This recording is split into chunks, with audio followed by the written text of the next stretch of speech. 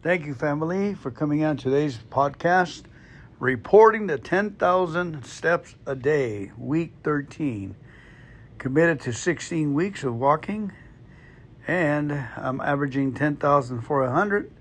It doesn't mean that one day I walked 25,000 and then the next day I only walked 6,000. You know why? But it's averaging 10,400. It's getting to be a chore, but we're keeping it up. So thank you very much. It's one of the great changes I made in my life to make a commitment to walk 10,000 steps.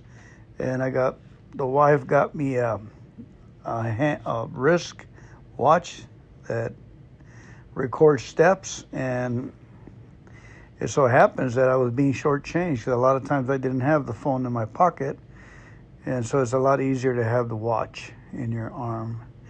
Thank you so much. God bless you. Give them heaven and enjoy this reading. Amen.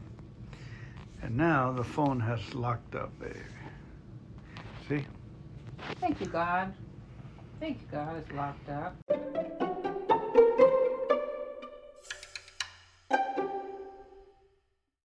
Thank you, family, for coming on today's podcast, reporting the 10,000 steps a day, week 13.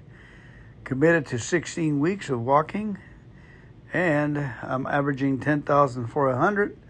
It doesn't mean that one day I walked 25,000 and then the next day I only walked 6,000. You know why? But it's averaging 10,400. It's getting to be a chore, but we're keeping it up. So thank you very much. It's one of the great changes I made in my life to make a commitment to walk 10,000 steps. And the wife got me a wrist watch that records steps, and it so happens that I was being shortchanged because a lot of times I didn't have the phone in my pocket, and so it's a lot easier to have the watch in your arm. Thank you so much. God bless you. Give them heaven and enjoy this reading. Amen. And now the phone has locked up, baby. See? Thank you, God. Thank you, God. It's locked up.